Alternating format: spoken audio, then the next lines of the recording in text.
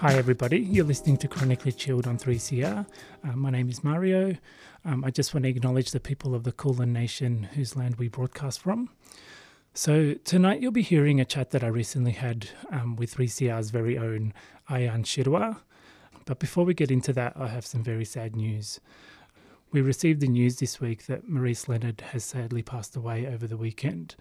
Maurice was the co-founder of this show, but was also involved at 3CR in so many ways. She did reception, helped with events, and staffed phones for our radiothons. Chronically Chilled just simply wouldn't exist without her. We met randomly sitting together one day at 3CR, and it quickly became clear that we would be radio show collaborators, but we would also be friends as well. She's going to be missed deeply, not just by me, but by other good friends that she made around this place. On behalf of 3CR, I also just want to send our collective condolences to Maurice's family and friends. So we don't know the exact date yet, but we'll be having a program to honour, remember and celebrate Maurice. So stay tuned for that and check out social media and so on. So on to today's show. Ayan Shirwa is a Somali-Australian presenter and producer for Accent of Women and Tuesday Breakfast on 3CR. If you haven't checked out those shows, you definitely should. They're both fantastic. I caught up with Ayan recently and she generously shared her experiences about her mental health, navigating often competing cultural expectations, accessing support, and the health impacts of racism and other oppressive social structures. I began by asking Ayan about her involvement at 3CR. So I do two programs. One is a breakfast show, Tuesday Breakfast, and I do it with some incredible femme and non-binary folks. So we look at current affairs issues impacting women and folks from non-binary backgrounds. And we look at these issues from an intersectional feminist lens. And it's really good. We've had all sorts of people. We've had, people come on to talk about New Start Allowance. We've had people talk about their shows for the Melbourne Writers Festival. So it's across the board, and but we always make sure that if we are talking about a topic, that we bring people with a lived experience. As you know, that's really important because often there's a mediator or someone who is their spokesperson, and it's good to just hear it directly from that person. So I do another show called Accent of Women with Giselle Hanna. It's a fortnightly show and it's a national radio program. And the good thing is you get a snippet of money, which is good because I'm unemployed at the moment. So that sort of helps. So we look at all sorts of issues again, but mainly, so the people that we interview has to be a person of colour, or a woman of colour, and that's been really difficult because unless the issue is specifically about that community, it's really hard to find people from. So I was doing a show, I've talked about this before, but I was doing a show on why we need to raise New Start. So I contacted some organisations who are like peak bodies, and then I sent them an email. I was like, hey, I'm doing a story on this, but because our show prioritises women of colour, it's really important that the media contact be someone from that kind of background. Yes. Everyone got back to me, no, sorry, we don't have anyone that fits, or they have one person, but that person's away. You really get to see how little we are represented, especially in positions of power, because being a spokesperson or being like the PR is really important, and we're not there. It's funny, I'm listening to you going, yes, that's been my experience as well, because there's a lot of like bodies and organisations and stuff that like to speak for people, but once you ask them to get them to actually identify someone with lived experience, they really struggle, hey? Yeah, they really do. And I guess a lot of the time, this is what I'm thinking anyways, they've never thought of us in a position of telling our own stories. So there's that mentality of helping us as opposed to we help ourselves, and then you just give us the platform. Yeah. Cool. I got you on this show because I know you've spoken a little bit about depression and anxiety, and I wanted to have a bit more of a chat to you around your experience of all that. So thank you for coming on. But also, can you, I guess, just describe a little bit at what that's been like for you? Yeah, so I was first diagnosed as having clinical depression when I was 17. So I was going to Origin, I think it's called Origin Youth. Origin Youth, yep. Yeah. So I was going there, and I had 2 sessions, so 2 therapy sessions, and then they offered me Effexor, so to sort of keep my mood stable. And I was like, wow, this is amazing. Okay, so I don't need therapy. Right. So I kind of buggered off, and then since then it's been up and down, and I've gotten to know a lot about my depression through reading and podcasts and YouTube. So I feel like I'm an expert, and it's only recently that I've started seeing a therapist. So I've been seeing her for 2 months, and she's incredible. And so I did some tests, and then they found out I had social anxiety. Right. So social anxiety, I think people think that it's a fear of like being in the presence of others, and it's really not. So you can have social anxiety and be an extrovert. It's not just shy people, right? So basically social anxiety is the fear of judgment, right? So, and it doesn't happen across the board. So some people's social anxiety manifests in like one-on-one situations, or sometimes it can be in big groups, or sometimes it can be like the workplace. But you could be fine in every other environment. Right. So it's just a certain environment that it pops up. And so it's sort of like, you know, when you can't hold someone else's, like when you can't do eye contact because you don't want to see the judgment appearing on that person's face, or, you know, you struggle to talk on the phone because you're constantly assuming the worst, right? So for whatever reason, you think a certain way about yourself, and then you're looking for signs in others to, I guess, support the way you see yourself. Yeah, right. Yeah. How does it kind of manifest for you?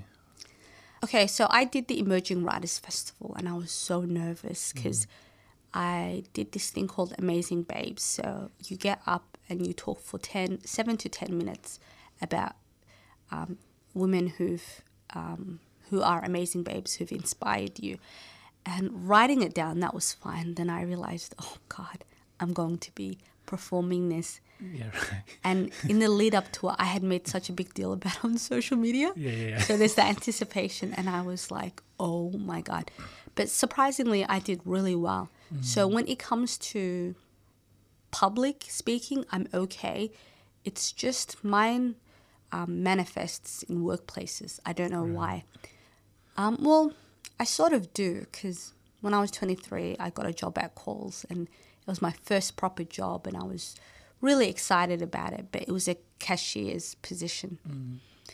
And I was making all these errors, and the lines were getting longer, and people were getting upset with me, and I don't know, maybe that traumatized me, because ever since then I've struggled to hold down a job or struggled to apply for a job because I'm so worried about how others will perceive me. Yeah. And in the workplace, there's judgment, right? So you judge on the quality of your work. Absolutely. So in workplaces, it's like this, like judgment on steroids, pretty much. So and there's an element of performance. But one-on-one conversations, I'm fine. When I'm in a new surrounding, I'm sort of really hesitant, and I'm a lot quieter. And I've met people who've met me when I'm quiet, and then they've seen me again in another setting, and they're like, it's 2 different people. And I'm like, oh, no, that's because I didn't know anybody. So I think I have all these high expectations about how I should be as a person. Yeah. And I don't know how to relax. And Yeah. even like relationships, like that. So I'm because first of all I'm Muslim, right? So, and then I've got one foot in like, one foot in the traditional Muslim world and then one foot in the secular world, right? So I'm already juggling that, and that's pretty hard. But then I've got also that fear or that judgment about myself that comes from the two different areas. So in the Muslim world, that judgment of I've got to perform and be a certain type of Muslim girl. Then in the secular world, it's like, you're sort of frowned upon if you've got a religion and you're sort of not seen as progressive. So I've got all those like concerns and worries. So when I meet someone, I'm thinking about all these things, right? And I'm thinking I have all these things in my head, and I don't know how to just sort of meet that person at their level. Yeah. So I have all these assumptions about how I should be acting. So let's say I laugh too loud, or I don't say the right thing, or I say too much. So it's either being too much or too little. And so I haven't, it's hard for me to get into relationships. And I've ruined relationships because of that, because there's no evidence to prove that I am the way I think I am. But I'm so determined to see myself that way. I'm slowly unlearning it. Yeah, definitely. You talked about having expectations, I guess, of yourself, that you need to be a certain way depending on kind of your situation. Are there also expectations from others around how you should be? And I'm thinking kind of your community and maybe even family and stuff. Yeah, there's definitely expectations, because I'm the oldest in the family, and in my community, the oldest has the most responsibility. But in my family, in my household, I'm the one that has the least responsibilities, right? So my two sisters are both employed, both, so they travel, they're able to like live, I don't want to say productive, but like quote unquote, adult life, I suppose. What we would consider to be adult life, So they're adulting really well, and I'm not. So there's that pressure. So I feel it. My family doesn't say anything, but when I meet relatives and people see me and they see me laughing and talking and going to places, and they're like, "But why are you like? Why don't you have a job? Right. Or why aren't you married?" So then I'm guessing this, I don't know, I feel like this light bulb comes on in their head where they're like, okay, something must be really wrong with you if you haven't done A, B, C, D, by your age. And I don't know. I also struggle with how to practice my religion in Australia, just sort of how to practice it in a way that fits me and fits my values. And, there's values that I've gotten outside of the community, and it's just sort of making it gel. But yeah, so it is from the community. It's also from Australia, just sort of, because the weird thing about social anxiety is you assume people think this way about you, but then you also know, being a black person, people do have assumptions, so that's not in your head. So you're like, okay, so is this occasion in my head, or is this like based on facts, or based on like the way people see black folks? Yeah. So it sounds like you're always having to kind of assess things and kind of try and work things out, and trying to always make decisions about what's going on here and where do I stand and where do I sit with this. Yeah, like it feels like I'm sort of dancing to other people's drums, right. And it's just trying to catch up with the rhythm. Yeah. So finally, racism is being slowly linked to poor mental and physical health. People that have experienced it have known this forever. But I think research is starting to catch up a little bit, way too slowly. Being a person of colour and a refugee yourself, is this something you can relate to around kind of the cost of racism? Yeah, definitely. I remember when I first started going therapy, I had like what was those mental health plans, so 10 appointments.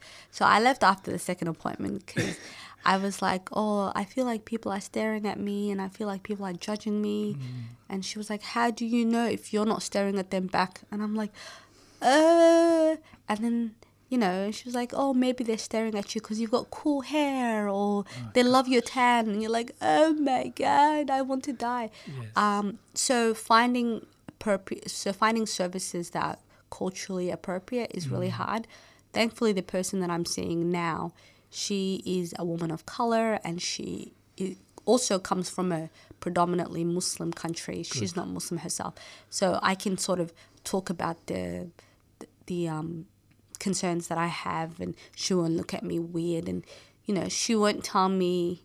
So I've talked about how I want to move out, and she is very much, she understands the cultural obligations as being an older girl, being the oldest in your family, but also being a girl, and how you don't move out unless you're getting married. Or unless you live overseas, and then, you know, of course that's you living out of home.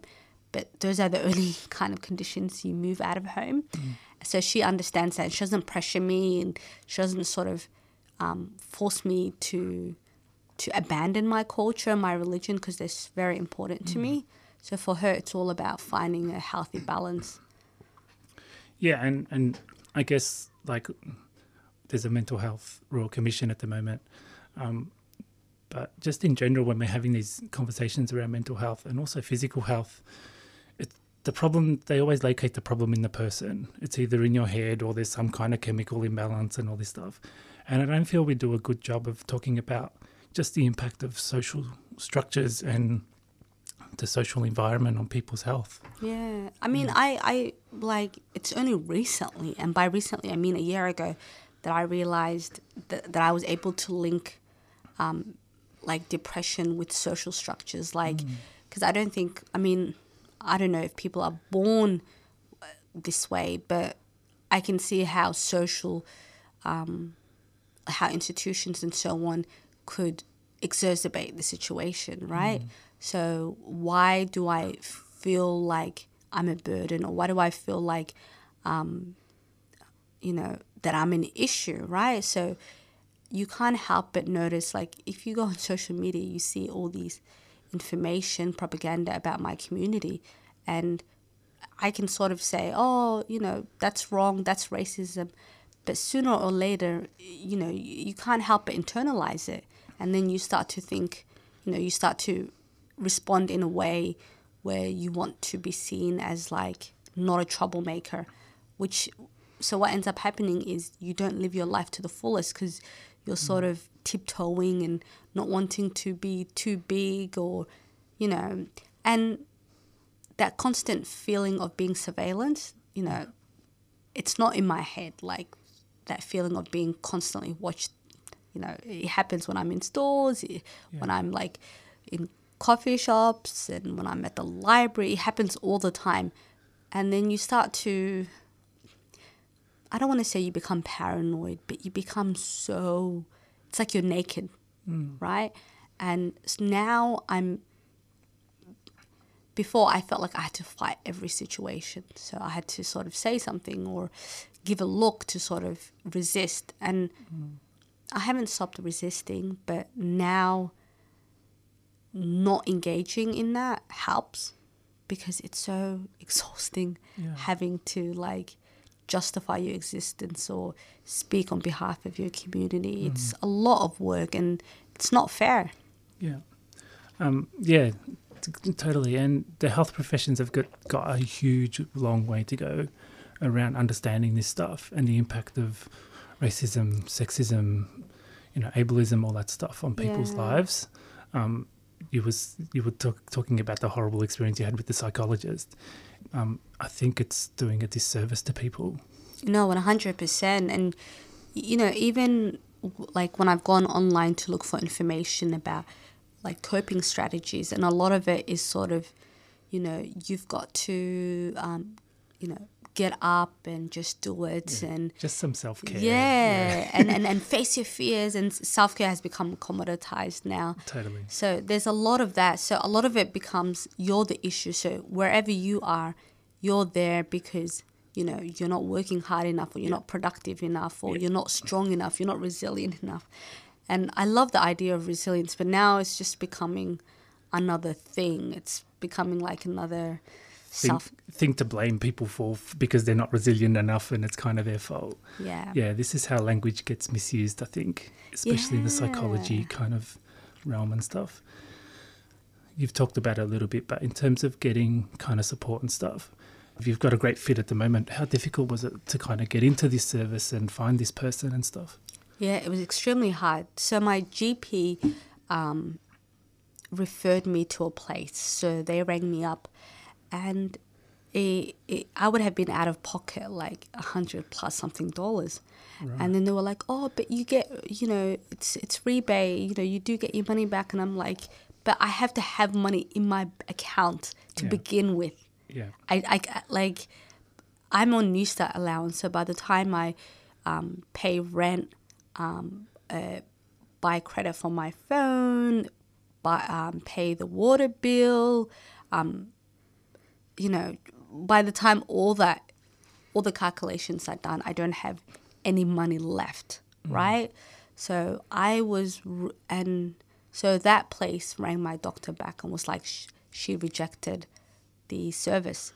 So my doctor rang me, was just like, you know, Ayan, you know, you've been doing this for a while, you know, you go to therapy, and, you know, I've sent you to these places and you've knocked them back, or you've, you know, showed up for one appointment and left. Like, do you not care about your health? You know, if you want to be committed. And then she was like, why don't you get a credit card? And then she's like, you know, if you don't have, she was trying to explain how credit cards work. And I was like, no, I really don't want to go into debt. You know, I can't afford to go into debt. And she's like, what about family? And then I said, no, but I can't do that to my family, because all the money that we have, like, we don't have, like, you know, an abundance of cash, so I can't. Anywho, she wasn't helpful, so I was like, look, I'm going to do my own research. So I asked all my friends to go on social media, on their Twitter posts, and sort of anonymously say, hey, we have a friend who's looking for this. This is her situation. It has to be bulk bill, la, la, la.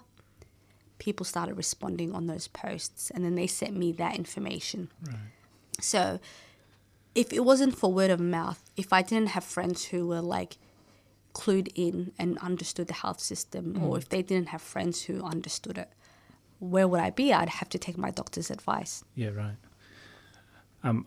I recently connected with a service because I've been having a bit of a hard time, and I made an appointment, and they go, there's a 48-hour cancellation policy. So if you cancel the day before or whatever, or on the day, then we can charge you, kind of stuff. The person who I connected with has got chronic illness as one of their specialties. And you're kind of going, it just doesn't make very much sense around how these services set up themselves to kind of help people. And when I was thinking about it, I'm like, it's coming from a real place of privilege. Yeah, absolutely. And it's very punitive. It's the same with mine. As much as I love the services that I'm receiving, there's constant text reminders that, look, you know, so yeah, your appointment is this day, but if you don't contact us by this, you'll have to pay. And that's why I stopped going to one of these places where I was like just an hour short of the cancellation period. And then they wanted me to fork up 100 something if I wanted to have another appointment. So I left, and you know, they don't realize, like, if, you know, I don't think people realize there's a link between poverty and depression as well. Like, what happens to the people who don't have cash to just chuck away, right? You're their lifeline, and now you're saying to them, because your illness got in the way, you've got to pay. That's right. You mentioned talking about things that make you sick. The New Start and Centrelink, kind of the way the Centrelink is operating at the moment, has caused a lot of harm to people. And I guess you were talking about being on Newstart. I thought I'd just ask you a question around where you see that and what you think needs to change in that area, given that we're having a public debate about it at the moment. Well, it's definitely not. They need to increase it because, what is it, 200 something a week is not enough, right? I'm so thankful that I have a roof over my head, that I have family who all work. So there are times when, you know, they can sort of not even loan me because my family doesn't believe in loan, but they'll support me out. And I love that. And I'm so thankful to have that. But I can only imagine those people who don't have those support networks. What are they going through, right? So I'm sort of, in a way, protected because of my family. But there's so much pressure from your job consultant to find not just work, but any work, right? And if you reject the work because A, it's too far away and you don't drive, or B, because it's a job that you know will trigger your health, like none of that is taken into account. It's sort of like, look, we found you a job. And if you reject it, you're sort of seen as like not compliant or a troublemaker. And now they've got these demerit system. So 3 points. And like if you don't show up to an appointment and, you know, like as it happens, sometimes you really do forget. Instead of calling you up and sort of going, hey, you know, did you forget about the appointment? Now there's an automatic like, so it goes to Centrelink and Centrelink cuts off your suspension. And unless you have a good excuse as to why you didn't turn up, that's one demerit point. 3 demerit points and then you're cut off for a few weeks, right? So there's the assumption that, you know, you don't deserve this money, and because we're giving it to you now, you've got to like jump through hoops for it, right? So it's not seen as a safety net. It's sort of they give it to you begrudgingly with all these conditions, and there's just so much stigma. Well, I want to say in my community, but I know it's across the board, where being unemployed, you're like a pariah, right? So there has to be something wrong with you, or you're too lazy.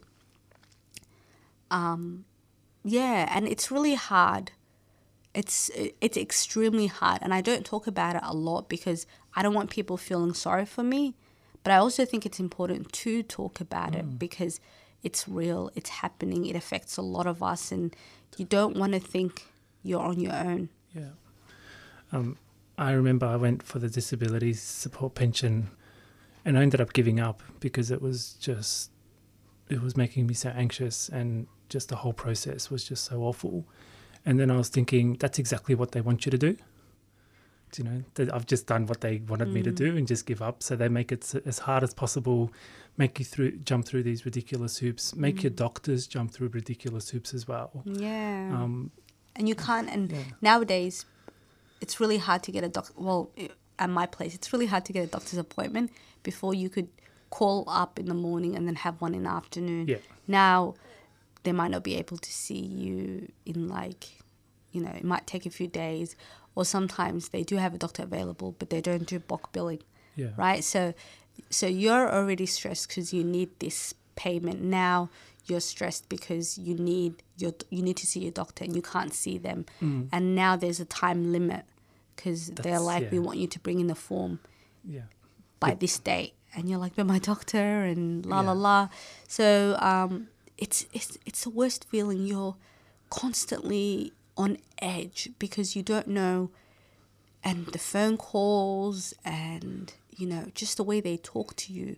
Sometimes I wonder if these people even get any training in, you know, talking to people, because they talk down to you, and if you show any type of like pride, they sort of see it as a challenge, like, you know, this person's a bit of an issue, They're right? protesting too much or something. Yeah. So now I've got to, I hate to say it, but now I play the part. Yeah, right. Just so I can get out of there, or just have that rubber stamp so I can get my next payment, right? In the beginning, I went in, you know, guns blaring and just sort of saying, these are my rights, and, you know, you can't do this. And then I realized that wasn't working because... Makes you a target, It makes you a target. And then I've had 3 different consultants. I've left that job service provider, but my old one, I had 3 different consultants, and they all, when they met me, you can tell maybe they had read my file, or, you know, people talk amongst each other.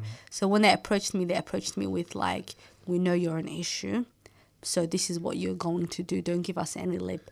They didn't say that, but the way they engaged with me was very hostile, and it's horrendous. Yeah. One last question.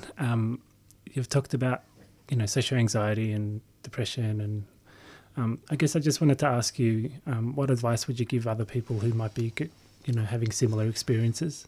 Yes. So this question, I really thought about it because, you know, sometimes you do an interview and you're like, but I didn't get any useful information. So I did my homework. Your girl did her research. So definitely speak to your GP, but also know that you can find it. Like, you should be able to seek another GP if this GP isn't supportive, or, you know, they don't believe you, or they're not, like, they're treating you just like another number. I think it's important to shop for GPs, right? I totally believe in shopping for GPs.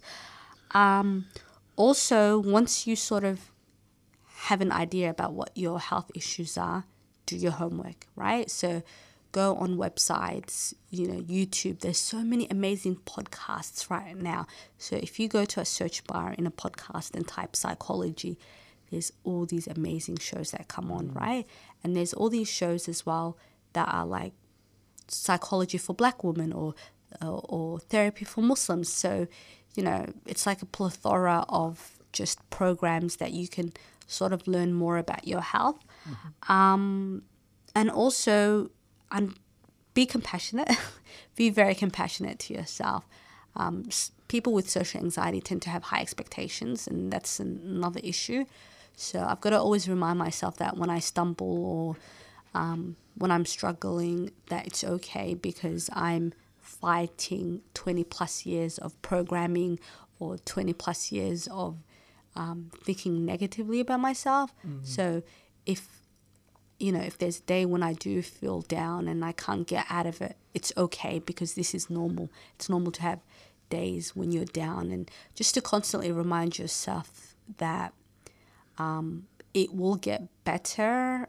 And I remember someone gave me this advice. They were like, if you just count to 30 seconds, if you make those 30 seconds, then count another 30, and then just sort of like, you know, and then sooner or later you're sort of like, okay, I don't need to count anymore. I feel a bit better.